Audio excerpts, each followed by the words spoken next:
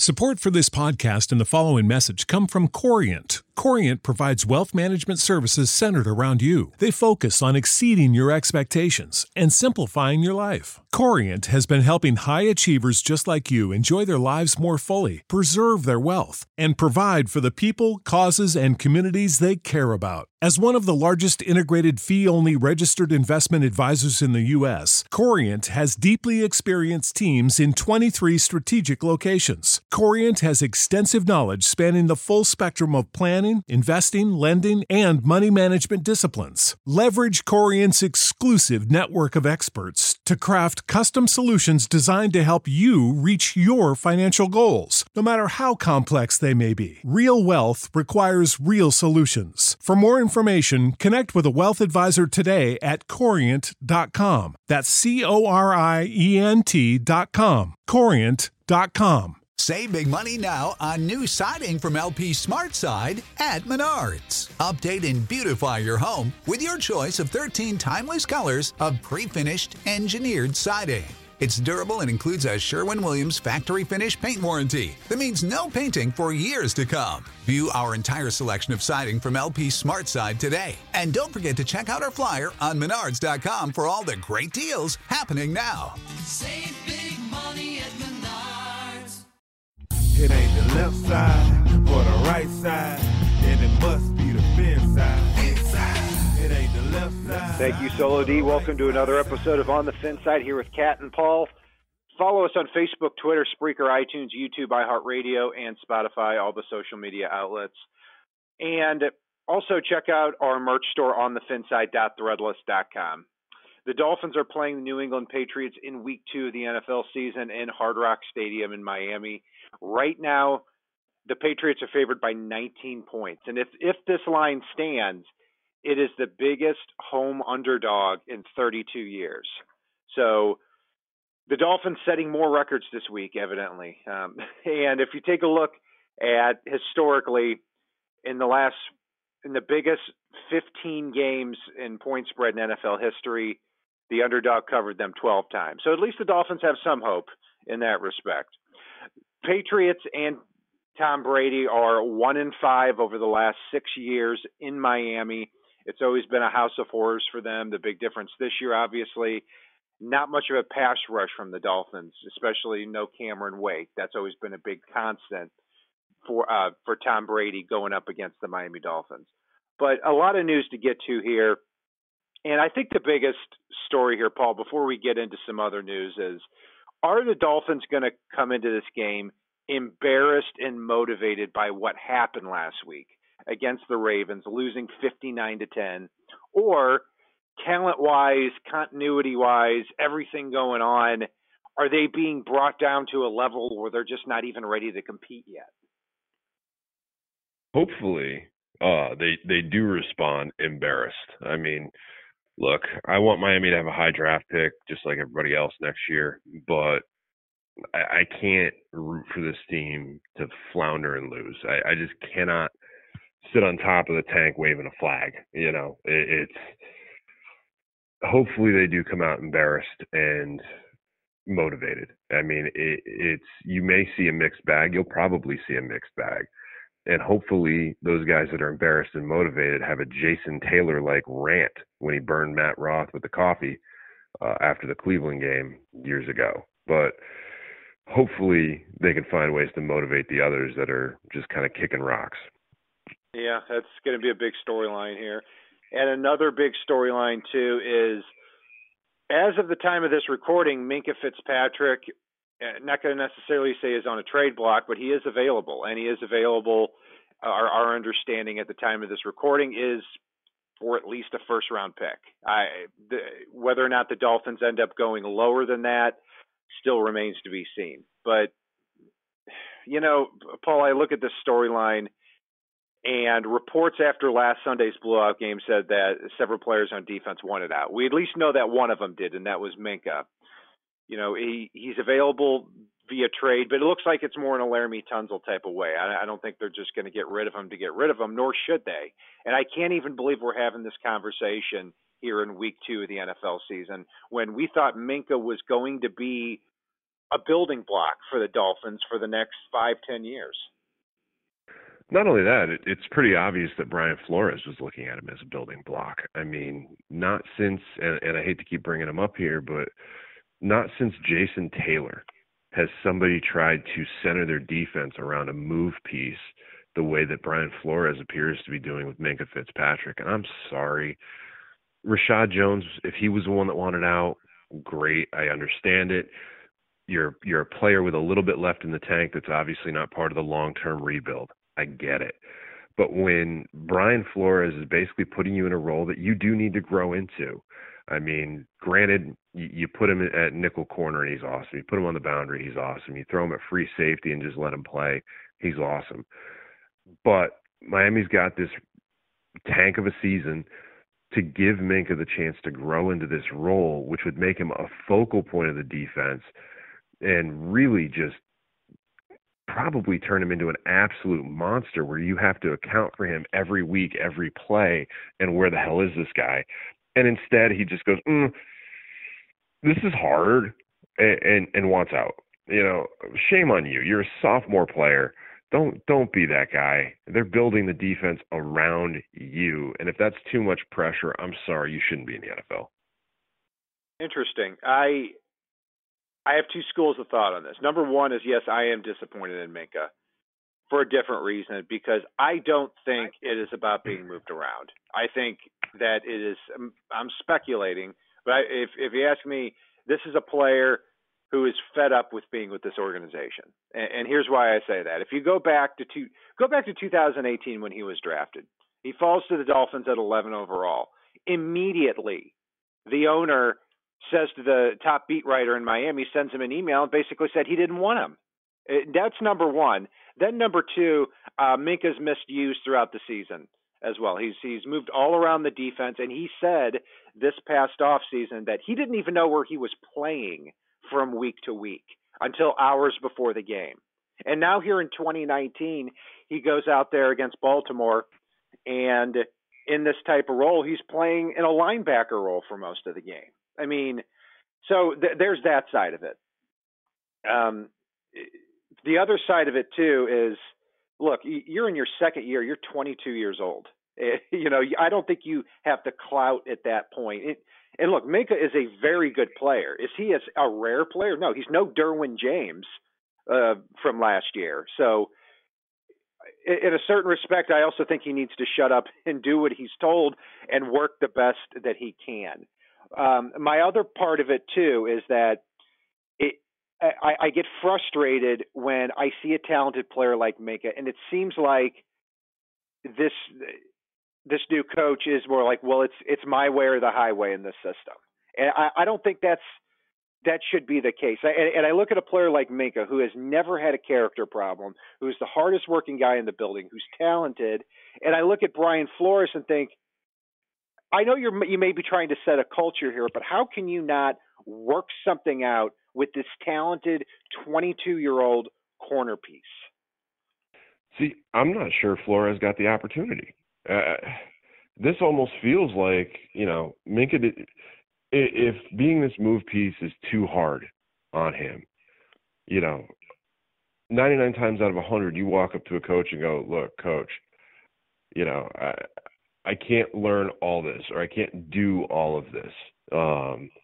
You know, you can have a conversation with almost any coach worth their salt. I can't imagine, based on things, because this seems to be right out of left field, that Minkah had those important conversations. I'm sorry, I can't imagine Flores didn't throughout OTAs, throughout training camp, throughout preseason, you know, and suddenly you get 1 week in, the team loses. You're like, this is hard, and I want out. And I know I'm a second-year player, but I just want out. Go home. Yeah, well, I think if you take a look at the Dolphins roster, and this is what comes with tanking, because that's what the Dolphins are doing. If there are going to be several players on the team that don't want to be here. But I'm disappointed that someone like Xavier Howard has really taken a liking and taken ownership of this rebuild and wants to be part of it where Minkah does not. And I look at Minkah and I think, okay, this is a player who in high school won everywhere that he went. And he went to Alabama and he won. And then he comes to Miami and he's part of, frankly, what's been a losing culture the last 2 years. That's a problem for it. But part of me thinks too that the Dolphins are not going to get a first-round pick for him. I think they're going to end up settling for a second-round pick because I don't know if there's any turning back right now with Minkah Fitzpatrick. There's a Jesse Davis quote from this week after the trade got requested where he basically came out and he said, look, I'm buying in on this. What Miami is setting up to build, it could be really impressive for a decade. And wherever coach wants to play me, I will play. And I'm sorry, there's no one more out of position right now than Jesse Davis at left tackle. He is not a left tackle. And to hear him come out in the media and say this is pretty telling of the fact to me. I can't see Jesse Davis coming out with I'll play wherever you want me to play immediately after Minkah does this little tantrum, I'm going to call it, because to me it is a tantrum. It's, I didn't get my way, I don't like it, and we lost, so I'm going home. And I'm sorry. I never thought I'd be sitting here in week 2 of the season saying I'm more impressed with Jesse Davis and his poise than I am with Minkah's. Yeah, and Minkah, a big part of the appeal with Minkah when he came out of college was his character, was his versatility. Not necessarily that he was a great talent, even though he's a very talented player. But, man, it would burn if the Dolphins ended up taking, say, a second-round pick for Minkah Fitzpatrick. I don't think that's the case right now. I believe the Dolphins have gotten second-round picks as offers, and they've turned them down, and that may stay that way.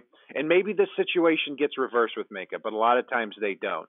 But why it would burn, and I tweeted this, is if you're looking at a second-rounder for Minkah, keep in mind this is the same organization that turned Chris Chambers into Chad Henne in the second round, Pat Surtain into Matt Roth, Vontae Davis into Jamar Taylor, Jay Ajayi into Kalen Ballage, Olivier Vernon into Leonte Carew, Wes Welker into Samson Sattelli. I mean, the list goes on and on. Jason Taylor into Pat White, Adewale Ogunle into Marty Booker and Channing Crowder. I mean, so it really would be trading Minkah Fitzpatrick and getting 50 cents on the dollar. I hope it does not come to that. So we'll see. But it'll be an interesting storyline as we go along. But in terms of the motivation, Paul, for a team that is this down and beaten, I like that players like Jesse Davis and Dan Kilgore are stepping up and saying, you know what, we want to be part of this. And if you're not here, I don't want you here. Or if you don't want to be here, I don't want you here. If there's a situation where the Dolphins are competitive in this game against the Patriots, I don't expect them to be, but if they are, and Minkah has a bad game or a so-so game or there are problems during the game, that could be an interesting locker room after this contest. It really could. And honestly, I think there's one thing that we're overlooking here, and it's the absolute most important lesson that comes out of the past couple of weeks and, the Laremy Tunsil trade and Minkah requesting a trade. And really this is a lesson that we should have been looking at for years. And I know we've touched on a few times. It's you need to stop buying jerseys, Cat. Please. Good God. Did you wear the Minkah jersey last week? I did. I'm not joking. I did. And so now I've got one left, and it's Dan Marino that I would actually wear. So, yeah, I actually can. Please leave a comment. Let Cat know to stop. Please reinforce what I'm saying here.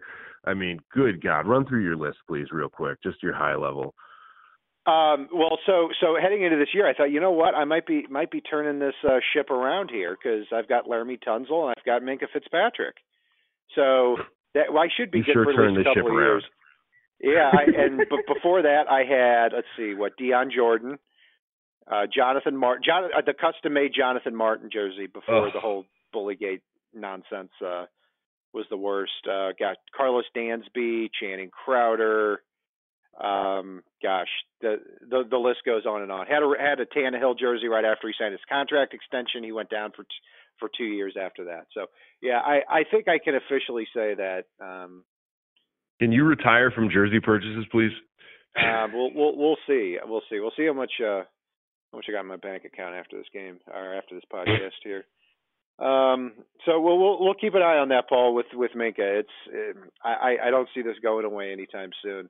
Let's take a further look at the game, and before that, actually, two pieces of news. Julian Davenport has been placed on injured reserve, as well as Jonathan Ledbetter, and the Dolphins re-signed, and the jokes write themselves.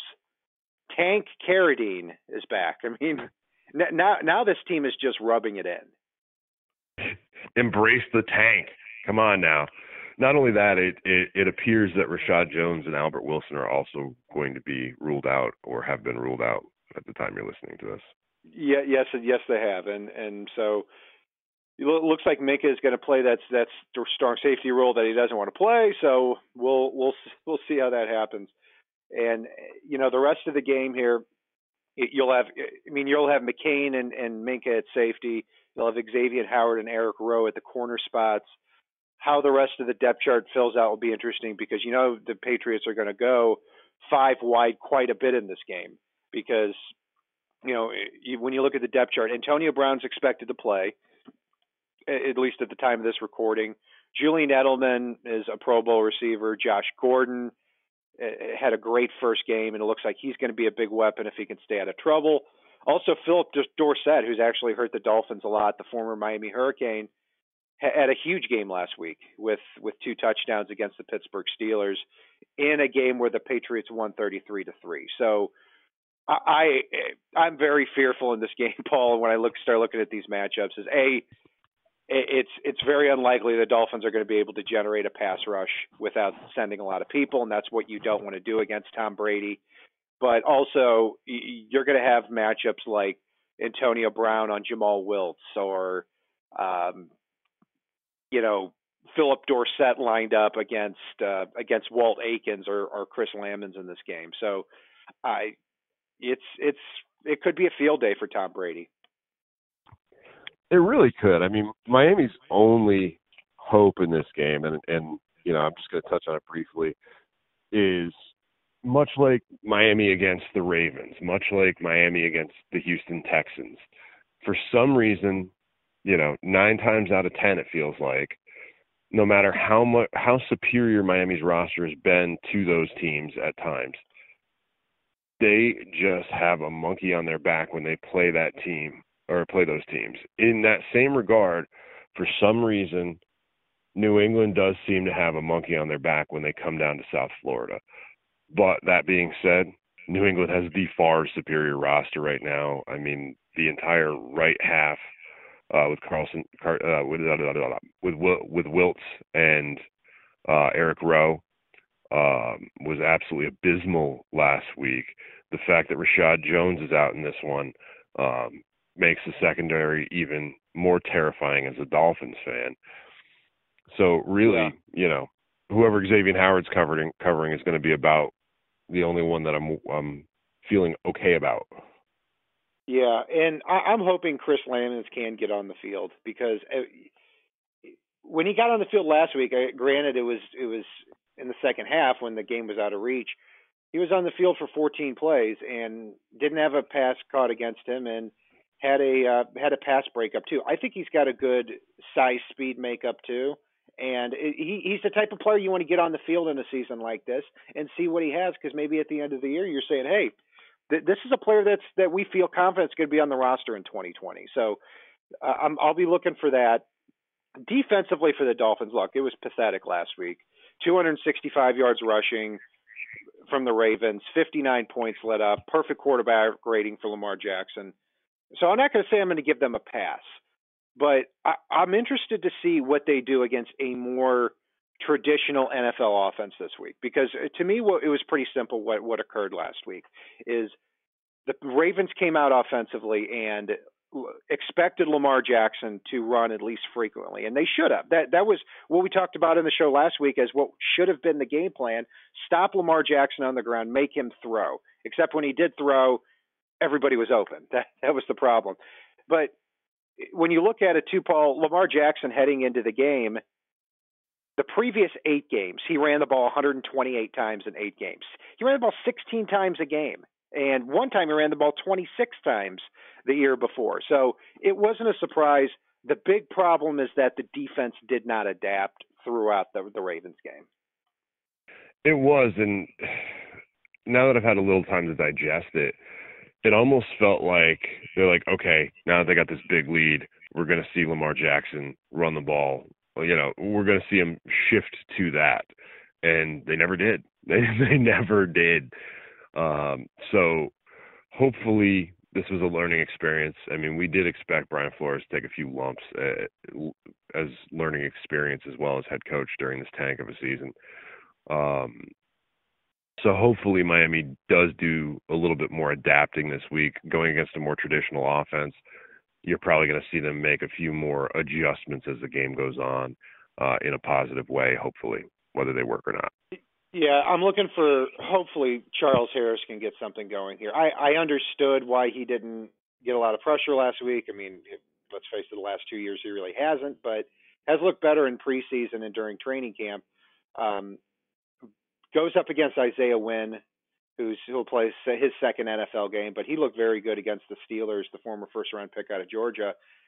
But Charles Harris needs to get more pressure, and hopefully maybe having Tank Carradine on the other side. Actually, you know what? I think Carradine's going to go up against Wynn, and then Charles Harris is going to go up against Marcus Cannon in this contest. So that they need to get a little bit more pass rush, and I think with Carradine in there and with a pocket quarterback, hopefully they can get a little bit more pressure on that. So that's the defensive side of the ball. Offensively, you know, in a season like this, getting players like Chris Lamons on the field and seeing Sam Aguavion hopefully add a lot more to the pass defense, those are the strides we're at least looking to see here in 2019. On the offensive side of the ball, same thing. I mean, I think the best thing last week and the most encouraging thing heading into this game is I really want to see what Preston Williams and Devontae Parker can do in this game, especially against arguably the best secondary in the league.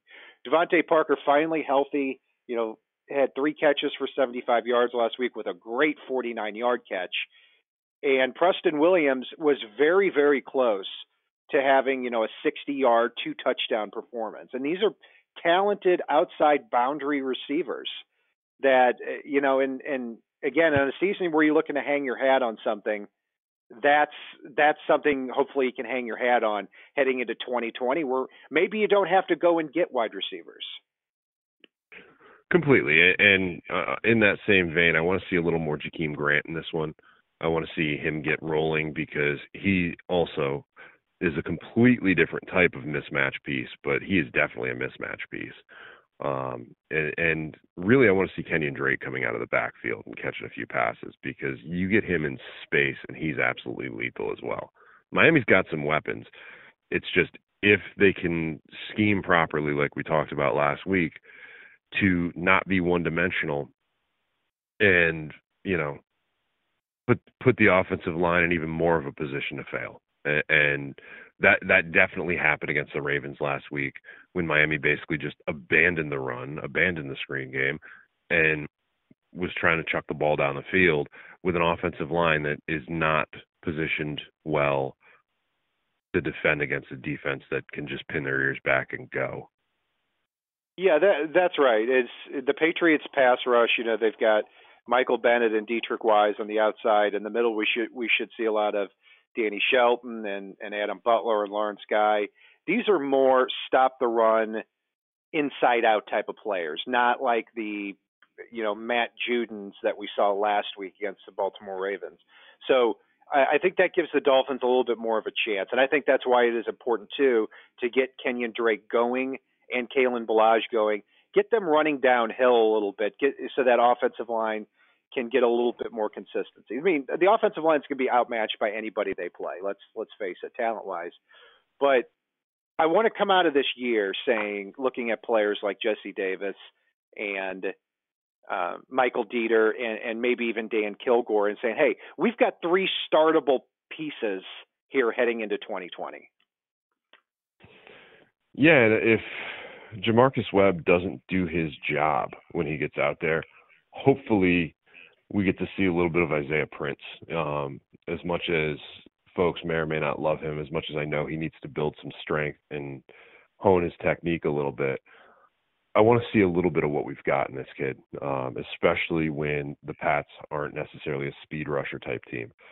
It's give him a chance to get his feet right and get a little confidence if Jamarcus Webb doesn't do his job. Yeah, might as well. I mean, Isaiah Prince was inactive last week. So was Shaq Calhoun. So was Chris Reed. The Chris Reed one was the real surprising one to me because he played so well in preseason and he's got game day versatility at center and guard. That didn't make any sense. But if you're going to peel Jamarcus Webb off the street, this guy is he's terrible. I mean, this is a player that started for the Seahawks and Colts 4 games over the last 4 years. He's been with 4 different teams. He hasn't been a starter since, 2014, and even then he was terrible with Chicago.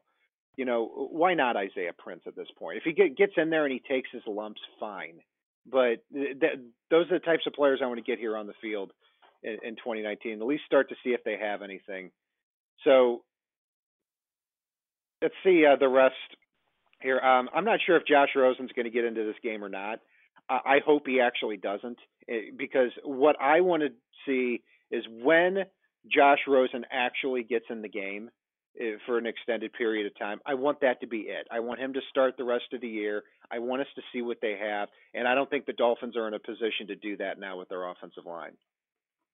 No, they definitely need to get the offensive line settled before Rosen comes in. Let old man Fitzpatrick take the bumps and bruises and what have you. There's going to be enough of those even once they get the offensive line settled. There completely is. It's, even when they get settled, they don't have the full-blown talent on this offensive line to be, we're going to go with very good, but at least they could be decent if they get settled and they build some cohesion together. Right now, it's a patchwork mess that's plug and play along that line, and I don't want to put Rosen anywhere near that. Knock on wood, this is a game where I could see the offensive line playing better for that very reason. I mean, especially if you get the running game going, because this is more of a gap and contain type of Patriots defense, not one that pins their ears back a lot and tries to get to the quarterback. So either way, they're outmatched, but hopefully things can look a little bit better. So, Paul, this, even though the Patriots, like I said, have been a house of horrors in Miami when they've played, 19-point Patriots. Patriots are favored by 19 points in this contest. I look for them to cover, albeit barely. I've got them winning 37-17. My hope is that at least for parts of this game, hopefully the first half of this game, given how things happened last week, the Dolphins can be at least somewhat competitive, and we can, head into the third quarter thinking, hey, you know what? You never know if they can get a couple of big plays. But I think then the Patriots turn on the gas in the third and fourth quarter and end up winning this game 37-17. Yeah, it's like I touched on earlier. I mean, the Pats do have some bad juju that no matter who you are, it does get in the back of your head a little bit playing in Miami. So if by some miraculous turn of events Miami can keep it close, then I think Miami can pull it out. But in all likelihood, this is going to be an absolute bloodbath. And, I think Miami will score, but I think the Pats win and win big, and I'm not even going to throw numbers on it, but probably a 20-point win for the Patriots. 20-point win, got it. So, I'm going to ask you to throw numbers on it. So, are we thinking 41-21, or are we thinking 23-20 or 23-3? I'll actually. You know what? You went 20 points, so I'll sit right along with you at 37-17.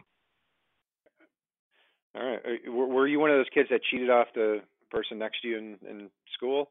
No, I got cheated off of actually most of the time. Oh wow! So. Well, actually, I was that person. So, anyway. That will do it for our breakdown of the Patriots-Dolphins matchup.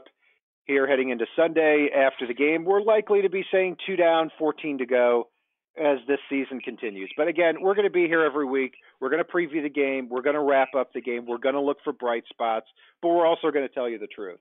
And that will do it for our breakdown. You can follow us on Facebook, Twitter, Spreaker, iTunes, YouTube, iHeartRadio, and on Spotify. Leave us some comments. Tell us what you want to see, what questions you want answered, and segments you may be interested in seeing as we continue this season, because we may be looking for a little bit something different to do in a season like this. And if it's not on the right side and it's not on the left side, it is on the fin side. Solo D, take us home. It ain't the left side or the right side, and it must be the fin side. It ain't the left side or the right side, and it must be the fin side. Listen, Dolphins fans across the land all tuning in to see what Brian, Cat, and Paul about to do again. For the ones who work hard to ensure their crew can always go the extra mile, and the ones who get in early so everyone can go home on time, there's Grainger, offering professional-grade supplies backed by product experts so you can quickly and easily find what you need. Plus, you can count on access to a committed team ready to go the extra mile for you. Call, click Grainger.com, or just stop by. Grainger, for the ones who get it done.